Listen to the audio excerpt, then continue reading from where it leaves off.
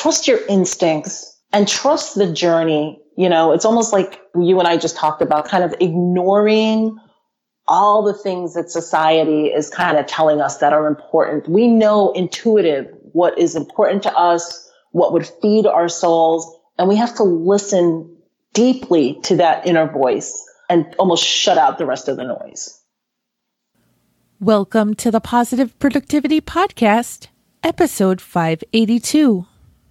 The Positive Productivity Podcast was created to empower entrepreneurs to achieve and appreciate personal and professional success. I'm your host, Kim Sutton, and if you're ready, let's jump into today's episode. Welcome back to another episode of Positive Productivity. This is your host, Kim Sutton, and I am so happy that you are here to join us today. I'm also thrilled to introduce you to today's guest, Jean Christensen. Jean is the president of Jean Christensen Associates. And welcome, Jean. I know that was like just throwing the ball over to you like hot potato, but I'm so happy to have you here. And I'm thrilled to have you in front of our listeners' ears. That doesn't really make sense, but I think you know what I'm trying to say. But welcome. Yes. Well, thank you so much for having me. I am really excited to talk to you today. Oh, you are so welcome. So for the listeners who do not know who you are, and some of the listeners don't even know who I am, I would love for you to give them a little taste of who you are and how you got to where you are today. Sure. So who I am a performance coach that works with small businesses who are trying to do business with the government. So that's a whole mouthful. What I really do is I help people who want to bring their products and services to government agencies. So I coach them, I show them how to break in, and that's what I do. Oh my gosh, it's a mouthful because it really is a handful, yeah? Yeah, absolutely. And so many people don't see the government as a potential client. And, my experience has been so amazing working with the government because it really does help small businesses to grow. So I'm really passionate about kind of, uncovering the mystery behind how to do business with the government and sharing the information with other small businesses so that they can get in on all this exciting work that's out there. I've personally worked with the government. I haven't really discussed this on the podcast ever, but I know that working with the government can take on so different meanings, especially here in the States, which I would have to assume, and I know assuming is bad, but I would have to assume that you are specialized here in the States because different governments are different. Yeah, I'm specialized here in the States. And even I want to say that the majority of my clients, although I'll work with, clients throughout the United States, but the majority of my clients tend to be in the Northeast region because there are different types of government agencies. If you think about there's the federal government, there's your local government agencies like the post office and the libraries. And then there are all the different agencies that are somehow intertwined. So the word government could mean a lot of different things to a lot of different people. But to answer your question, absolutely, I am focused 100% on the U.S. Yeah. I love that you just talked about that, about the different levels of the government, because that was exactly what I was meaning. I've had clients and I have personally worked for the military. I was an interior designer in my past life. And when I lost my job, I did a little bit of renovation work down at Wright-Patterson Air Force Base. And the office that I worked at, it didn't have to go through all the same chain of command and approval processes as some of the other offices would have needed to. But I did still need to get security clearance to even get on base. But even before I was doing the work down at Wright-Pat, I was designing schools, K through 12 schools. And that's an interesting ball of wax on its own. We had to get bond issues passed to be able to even do the design on the school because without the taxpayers' dollars. But that's completely different. But I mean, schools are still government, regulated, whether it be state or federal or any of the above. And sorry to take the ball and run from you, but I would love if you would just share a little bit about what the approval process looks like. What do we as entrepreneurs even need to do to get our foot in the door? And then, and I told you about, consecutive questions, but the bidding, how we have to bid for projects. Yeah. Those are all amazing questions. So let me just start a little bit before the approval process, because this is something that I'm really passionate about when working with clients, is to help them identify their target audience within the government. Because as you pointed out, there are just so many different roads you could follow with the government, and there could potentially be this arduous approval process, paperwork, things that need to be completed. So the first thing I tell people, if you're thinking about selling your products and services to the government, let's start with market research. Let's figure out if the government is already buying what you're selling, or if you have an innovative solution to some of the world's biggest problems that we're seeing right now, like climate change, health and wellness, where the government might not have a specific path, but they're concerned about it. It's a growing issue. I have some clients that are doing things like composting and all these other great things, and there's no approval process per se for that kind of thing. So step one is figuring out, what your target audience is within the government. And then the second thing people should do is, the government is fully transparent, whether you're on a local level or you're going federal. All of the information needed to connect with them is typically posted on the local government agency websites, or the Small Business Administration has an abundance of resources on their website, which is sba.gov. And essentially, you want to make sure that you are what I call procurement ready, that you meet the requirements for doing business with the government. And so that's where some of the approvals come in. For example, the government may want to know that you're properly registered, on certain websites, that you have, that you're up to date with your taxes, that you're in position to receive a contract if awarded a contract. So there is an onboarding / due diligence process that people need to be aware of before you start thinking about, hey, let me start bidding on projects. Let me start selling. I always recommend, building a very strong foundation. So you know exactly what the government is buying, if there's a viable market for the services that you want to provide, and then positioning yourself for how to do business with them. I never thought about that, Jane, about even composting. Well, let's just take it down to the toilet paper in the bathrooms. Yes, toilet paper in the bathrooms. I have clients that are now, and this is really a shift, because many of the local government agencies realize the importance of bringing small businesses into the supply chain. So they are much more flexible than they used to be in the past. Probably 30 years ago when I got started, my experience with the government was mostly large commodity type contracts. And now someone who is a health and wellness expert, or someone who is in the green environment, or someone who is selling toilet paper or daycare or flowers could be a government contractor. I never even thought about daycare, because it never even occurred to me that there could be daycare on the premises. Huh. There is daycare on the premises, and, some government agencies, like I'm in New York City, and New York City provides an abundance of resources to different communities. So you have organizations like Organization for Children's Services, where daycare becomes part of the conversation. Learning for for young kids become part of it. So a lot of my clients are, wellness providers, accountants, bookkeepers. I mean, you name it. My experience is that the government is buying it in some shape or form. It's just really important for the small business owner to really understand how that looks, so that they're not wasting time. Because again, as you pointed out, bidding on stuff or going through a lengthy, time consuming process that may not serve them. Absolutely. Jean, how did you get into this?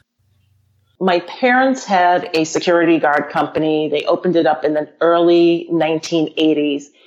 And I was working for, my background is in marketing. I had basically volunteered to help my parents with marketing. I was like, listen, I've got this, let me come in and, reorganize everything. I was really young at the time and I thought I knew everything.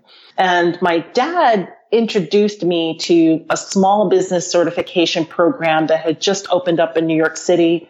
It was for minority and women-owned businesses. It was the government's attempt at creating more opportunities for minorities and women. So I focused my attention on, getting our company certified and filling out all this paperwork and doing all those approvals. And we were not getting any clients, which was a very painful place to be, because although we felt that our company was ready to do business with the government, the inbound traffic was not happening. And if you think about how things were in the 80s, the internet was just getting started. There was no social media. So I had to figure out how to market our services and our certification to help grow the business.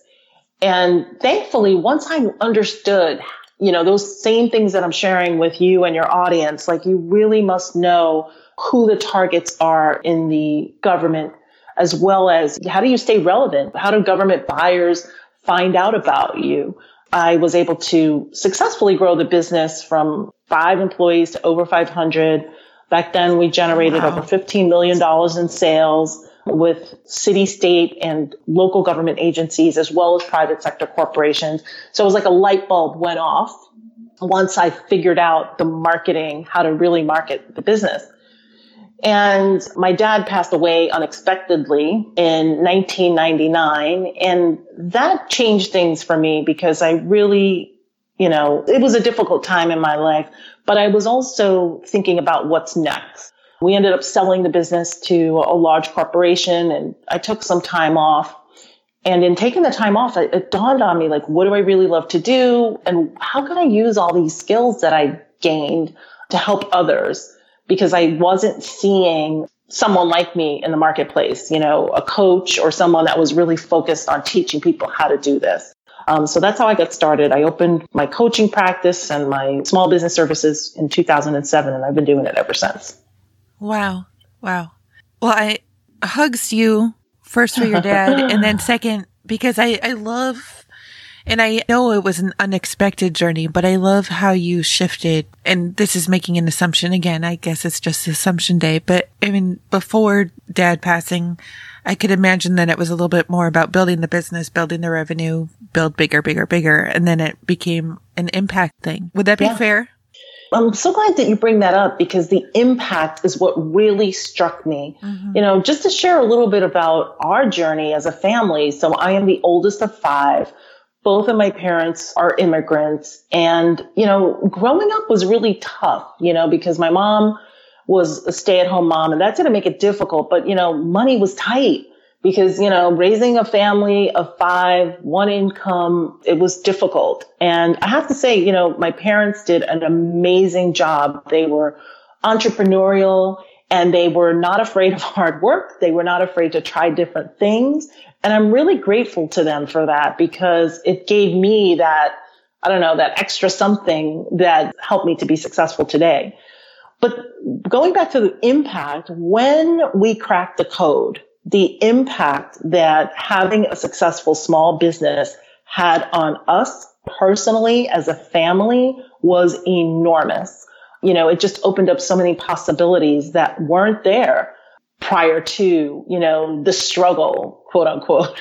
So it's really important that I do the work that I do because it has a ripple effect. When a small business is successful, they empower their families, they empower their community. It definitely has a ripple effect.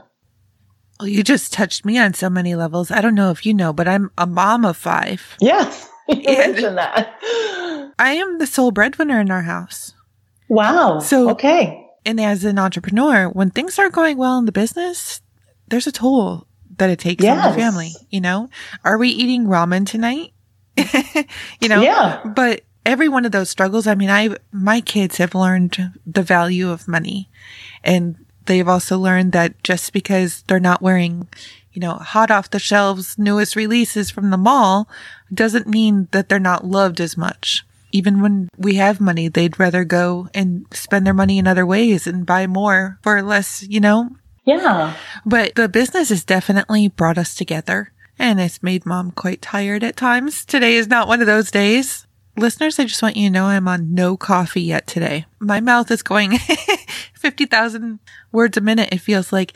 But I love that. I would love to know, and this is just the question that popped up in my head. There are so many immigrants who start businesses when they move to the States. And I don't mean to generalize here, but is that often due to inability to find employment elsewhere and, means to making money? Or because I feel like I hear more about immigrants starting their own business than working for others, or maybe it's just the media, which highlights, immigrants who have come in and are now working illegally, so that's what they highlight versus the alternative of actually having legal employment in the U.S. Yeah, I can't speak for everyone, but I will share, what my experience has been. And as a young person growing up, education is a barrier to success, right? In the United States, you are taught, that you need to get a good education in order to gain access to a lucrative job market where you're going to make a good living. So if you're coming from another country, that could potentially be a barrier. I've seen people who come from other countries with degrees from their country, which are not valid or accepted here in the United States. So that is one of the reasons why I think that smart people make the decision like, listen, it's either I'm going to start all over again, or I'm going to start my own business. And when I think about my parents, that was definitely their situation, is that the education that they had received in their countries, it was not relevant here in the United States. And make no mistake, because even though my parents started businesses, they also had jobs. And the jobs that they were able to obtain, and you think back in the 80s how things were, without having a formal education, could not sustain a family of 5. Right, I mean, we were not, living in the street, but it was a constant struggle. So having your own business, it gives you that ability. And I love what you said, about like your kids. You can sit down, and sometimes it's not easy, but you can sit down and say to yourself, you know what? I'm going to find another way, or I'm going to create something else, or I'm going to do something else.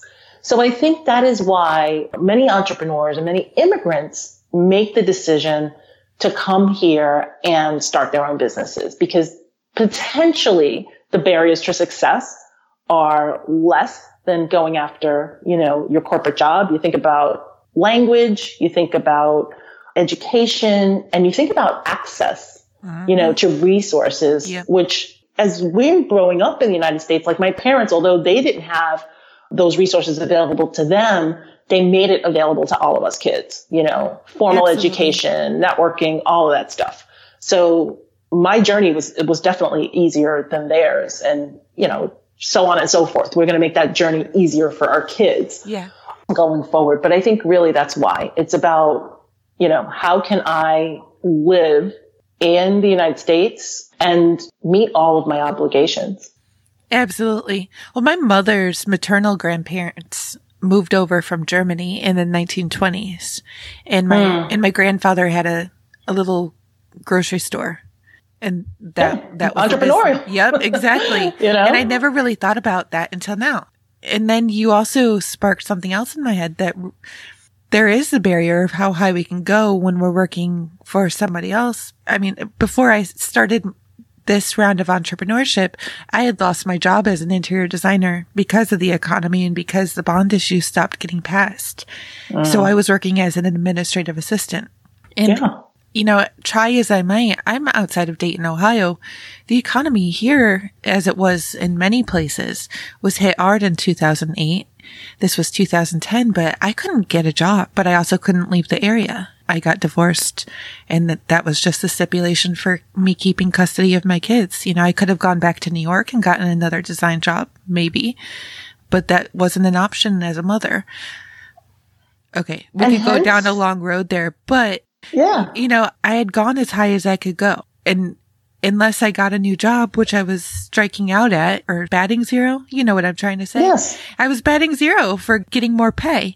But now the opportunities are unlimited. And I love that. Oh, we want to make more money? Well, what can we do? Just tweak our marketing a little bit, make a new product, get in front of a new prospective audience. Yeah, it's unlimited. It's unlimited. And, like talking to you, you almost feel like the person that, like I get really excited about working with, because there is such a significance to someone like yourself gaining access to the wonderful opportunities that are available with government contracts. If you think about, for example, how hard it is, as an entrepreneur to bring on a new client, like you just said, market, do all this stuff. And we're touching all of these individual folks. One of the things I love about government contracting is that the contracts tend to be multi-year, which is such a blessing when you're trying to manage your cash flow. And in many instances, you can also account for some of the administrative services that we typically don't charge our clients for, like our private sector clients. Whereas in the government, you're required oftentimes to break down, well, what are your administrative fees? Are you paying employee benefits and things like that? And I have to say, in my small business, one of the things that the government contracting did for me was when I found myself in a situation where, wow, you know what? Did I want to get a job? Could I get a job? That was difficult because, as you said, there's a cap there. When I started my consulting practice, it was tough getting individual clients, figuring things out. And something as simple as health insurance was not available to me as an entrepreneur. And thankfully, through the acquisition of government contracts, I have been able to get health insurance for me, for, my team. And it's those little things that really make me excited about working with clients to help them scale their business so that they have government contracts that allow for them to, I want to say, not change their standard, but have access to contracts that provide steady cash flow. Which sounds amazing all by itself. I do have a question about that though, and I'm not going to timestamp this episode, but in the case where there's government shutdowns, how do contracts get affected? So government contracts, and, those are, let me say that a government shutdown could have an impact on a small business. There's no doubt about it. It really depends on where you are and what types of contracts that you have. But if you're working directly for, I can't remember all the agencies that were shut down, the IRS, for example, and they're shut down, you're shut down because there's nothing happening. So those are potential risks that are associated with doing business with the government. And they're relatively new. I think I could remember one time in the early 90s where there was a government shutdown. And, did it close businesses? No, but it definitely has an impact. So being that I'm a little bit more seasoned, I always tell my clients never to have all of their eggs in one basket. Like you should never have all of your contracts with the feds. You should have a multiple income streams so that you can sustain those periods of potential challenges and monitor those situations really carefully so that you're not putting yourself in a financial bind. That's an important lesson for all entrepreneurs. And I just want listeners to know that this is a lesson I am learning. All of my eggs are in one basket because all of my work either comes in from one client directly for that client or from work I am white labeling for that client. And that's a scary place to be in. I mean, that client has a tendency to get on his motorcycle and crash. Just saying, all I need is worst case scenario to happen there. I think he actually sold his bike, but there goes the whole brand behind all the work that's driving my business now. So my team and I are actually looking at that. Yeah. And you know what? We always have these epiphanies. I was coaching a client the other day, and a lot of the work that I do is in, professional development and on the coaching side, because it's these little blind spots that people need support around navigating. If you're an entrepreneur, you're oftentimes by yourself, trying to figuring it out on your own. And that is, for me, a very difficult place to be.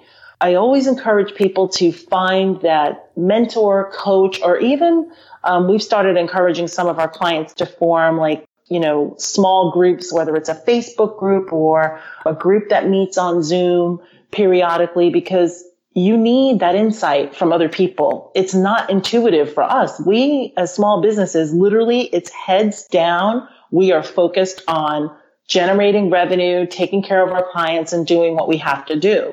And sometimes it's easy to forget, like, oh, wow, I got to do some more marketing, or I got to do some forecasting, or some of the other things that's going to sustain us long term. So that's why I like surrounding myself with other entrepreneurs. And I like to create environments where people can share that information with each other so that you feel supported and that you don't feel so isolated when something like that comes up. You could partner with others or share ideas. It's so important, really, to have that support. Absolutely. Jane, when it comes to federal contracts, is there any type of stipulation that you need to live within a certain area? If you don't mind, I'll tell you why I'm asking. I was working with a different client last year, or maybe 2 years ago, who was in Virginia, not far from DC, and was spending an exorbitant amount on a lease and then had to furnish the office. And that nearly put them, under. But is there any stipulation about that? If you want to get some of these contracts, you have to live or operate out of certain states or zip codes or even counties? So that's an interesting perspective. And what I have found I think they call it the Beltway. So that's the DC, Virginia area, that a lot of the most successful federal government contractors are in that region purposefully because they do an extensive amount of marketing and they want to be in an environment where they can easily connect with the agencies in that region. So sometimes when I'm doing market research, even in my field, professional development, and I'll look at, the most successful professional development firms, many of them are located in the DC metro area. But that is not a requirement. I mean, I have other contracts that are not directly in my state. So I think it's more, a business owner needs to understand where they fit in the federal government contracting arena, but it is not a requirement to have a space in the DC metro area. The other thing I am seeing, and especially for people in professional services, like the model of having office space in a specific zip code, in my opinion, is really old school because now you're just seeing that so much more can be done. Like people are a lot more purposeful about using a virtual business model where their teams are everywhere. Like my team, I have a pretty strong virtual team. One of my members is in Florida. The other one is in North Carolina. I certainly have a base in New York and I have a base in Connecticut, but there's a lot more being done virtually these days. So I hope I answered your question. You did. Do you need to be in a specific zip code? No. But some of the most successful government contractors are doing it purposefully for the marketing. You definitely answered my question, but you gave me another one. So From my architecture background, we would put projects out to bid and very often the lowest bidder won. We had to have a really good reason for not choosing the lowest bidder. So is it money or marketing that impacts who the government chooses for a contract? Well, that brings me to looking at the different ways that the government buys, because back 20 or 30 years ago, it could have potentially been lowest bidder. What I see now is I see bids, especially on the federal government side, where it is the best value. So price is definitely important, but I have seen, and I have been privileged to win contracts where we have provided a more innovative solution, or our team has stronger past performance or greater resources than our competitors. So the government will look at things, especially in the RFP, which is the request for proposal type environment. They're looking at innovation, solutions, quality, value, quality control, and experience to determine who wins the bid. Now, there are instances in businesses that are highly commoditized, like the construction industry, security, janitorial, where the government is looking for the lowest bid. And you are 100% right. If you provide them the cheapest cost, then you're going to win. But I see those types of opportunities again, if the government is buying pencils, yeah, they want the lowest price. If they're looking for innovative solutions for professional development solutions like training, coaching, otherwise, price is not the only thing that they're looking at. I love to hear that. And I'm sure listeners do too. But then I have another question that I'm sure listeners are wondering. If they don't have experience working with the government, how do they get seen? Because I know the past performance is an issue, but we've all heard, you don't have enough experience. Well, how do I get experience if I don't have experience?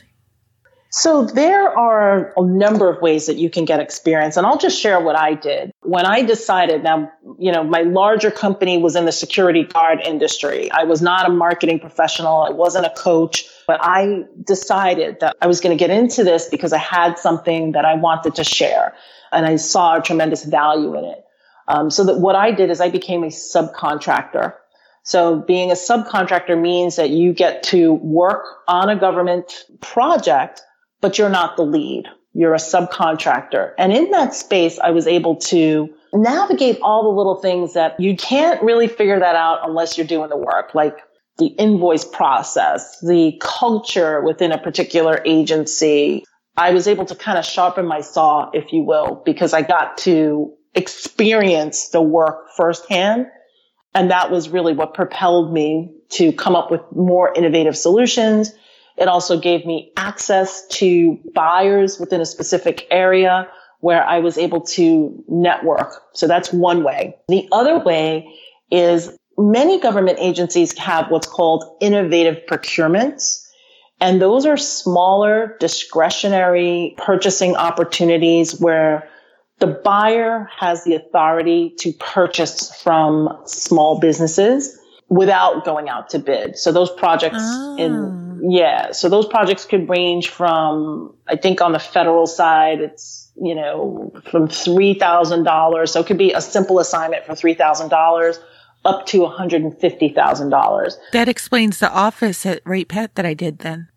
Okay. Yeah. So there's no, requirement for bid, but that's a great way that you can build your experience, your past performance and things like that. The other thing that I strongly encourage people to do is to connect with your local women's business centers, your procurement technical assistance centers, your nonprofit organizations who are also receiving government funding, sometimes to help expand small businesses. So look for those places where you can connect with other small businesses, and many of those women's business development centers and procurement technical assistance centers also offer free training and resources that help small businesses become ready to do business with the government. Oh, I love that.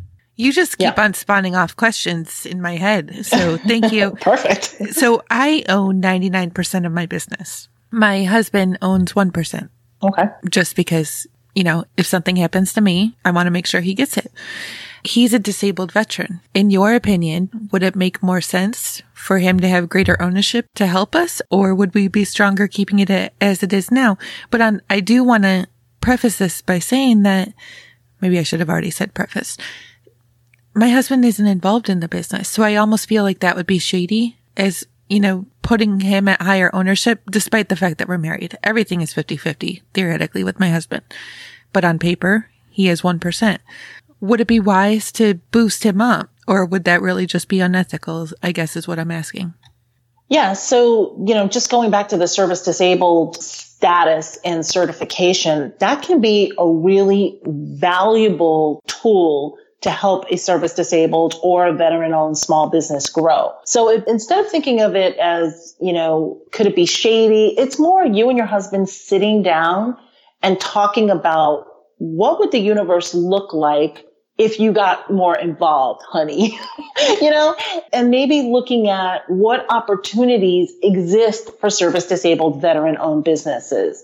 Because I can tell you in my region and on the federal side, there are a number of programs that really benefit service disabled veteran owned small businesses. So my recommendation to you would be, to maybe do a little bit of market research to see what kind of opportunities exist locally and on a greater scale. And then you and your husband sitting down and having a conversation about if you saw an opportunity potentially increasing his role in the business. And one of the things I love about our veterans is that they have a special skill set that is so valuable when thinking about doing business with the government, because they've already been exposed, if you will, to the paperwork. And there's, like in my business, like even though my husband is not necessarily, a trainer, he still assists us in the business because he has a special skill set that is necessary on the administrative support and marketing side. So maybe you and your husband can look at it from that perspective. How do we take his experience in the military and utilize it to help your family expand opportunities? Yeah.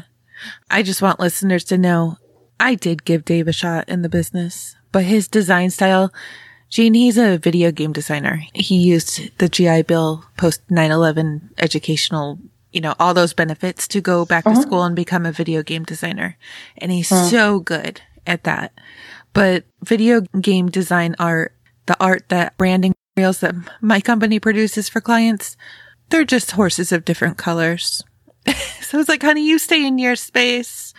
I'll stay in mine. So maybe for us, that won't be a thing, but for other listeners, definitely might be something to look into. What are you most passionate about in your company today, and what are you most excited about for the next 90 days? I am most passionate about health and wellness, believe it or not. And love that. This is something as an entrepreneur that I also struggle with. How do you find that balance between being healthy, and when I say healthy, I'm talking about mind, body, and spirit, and still doing what we do, because there's just so many being pulled in so many directions. So I'm passionate about and focused on, staying the course. And that is very difficult to do sometimes. And helping others. I was working with a client the other day, and we really just talked about like mindset, like how can we keep each other on track? Because sometimes the entrepreneurial journey can be exhausting, to put it mildly. It can be exhausting. And we also get a lot of false messages, from our society, which says like, I was on Instagram, which something said like, oh, you don't know me, but I'm an entrepreneur. I work 16 hours a day, 7 days a week. That was being celebrated. And I don't want to celebrate that. I want to focus on, finding that balance. Can I give you a big hug for that? Yes. Thank you. No, I slept 8 hours last night, and I am proud of that. I slept 8 hours, and what many entrepreneurs don't know is that when they're getting the proper rest, when they're getting the proper sleep, when they are taking care of themselves, and when they are ignoring all those crazy messages out there that says you need to burn yourself out, you are actually serving at a higher level. You're performing better, you're doing better, but we must stay the course. So that is my passion. And over the next 90 days, I am really focused on serving more people in that capacity. The doing business with the government stuff it's easy for me. I will continue to do that. But now I find myself coaching and working a lot with clients who they're burning out. They're tired. They're losing confidence. They're getting sick. And I want to be someone who can support them and letting them know that they can still have their business and they can do amazing things, but they don't have to kill themselves doing it. Listeners, if you haven't heard it yet, I'm going to put it in the show notes, which you can find at thekimsutton.com/pp582, a link to episode number 5 of the podcast, which is why I would rather that you be sleeping than listen to me. Because, Gene, I wound up in the mental hospital in 2008 because I was neglecting my self-care. You know what? So brave of you to say that, because so many people, they're just hiding. They're hiding behind a mental, physical suffering because it's overwhelming. So thank you for sharing that. And I think that we need to do a better job of focusing on what's real, which is our health, our families. Right. The rest, trust in the journey. The rest will work itself out. It always does. Yep, absolutely. I have loved every second of this conversation. Listeners, I hope you are inspired and wondering how you can take your niche and do government work.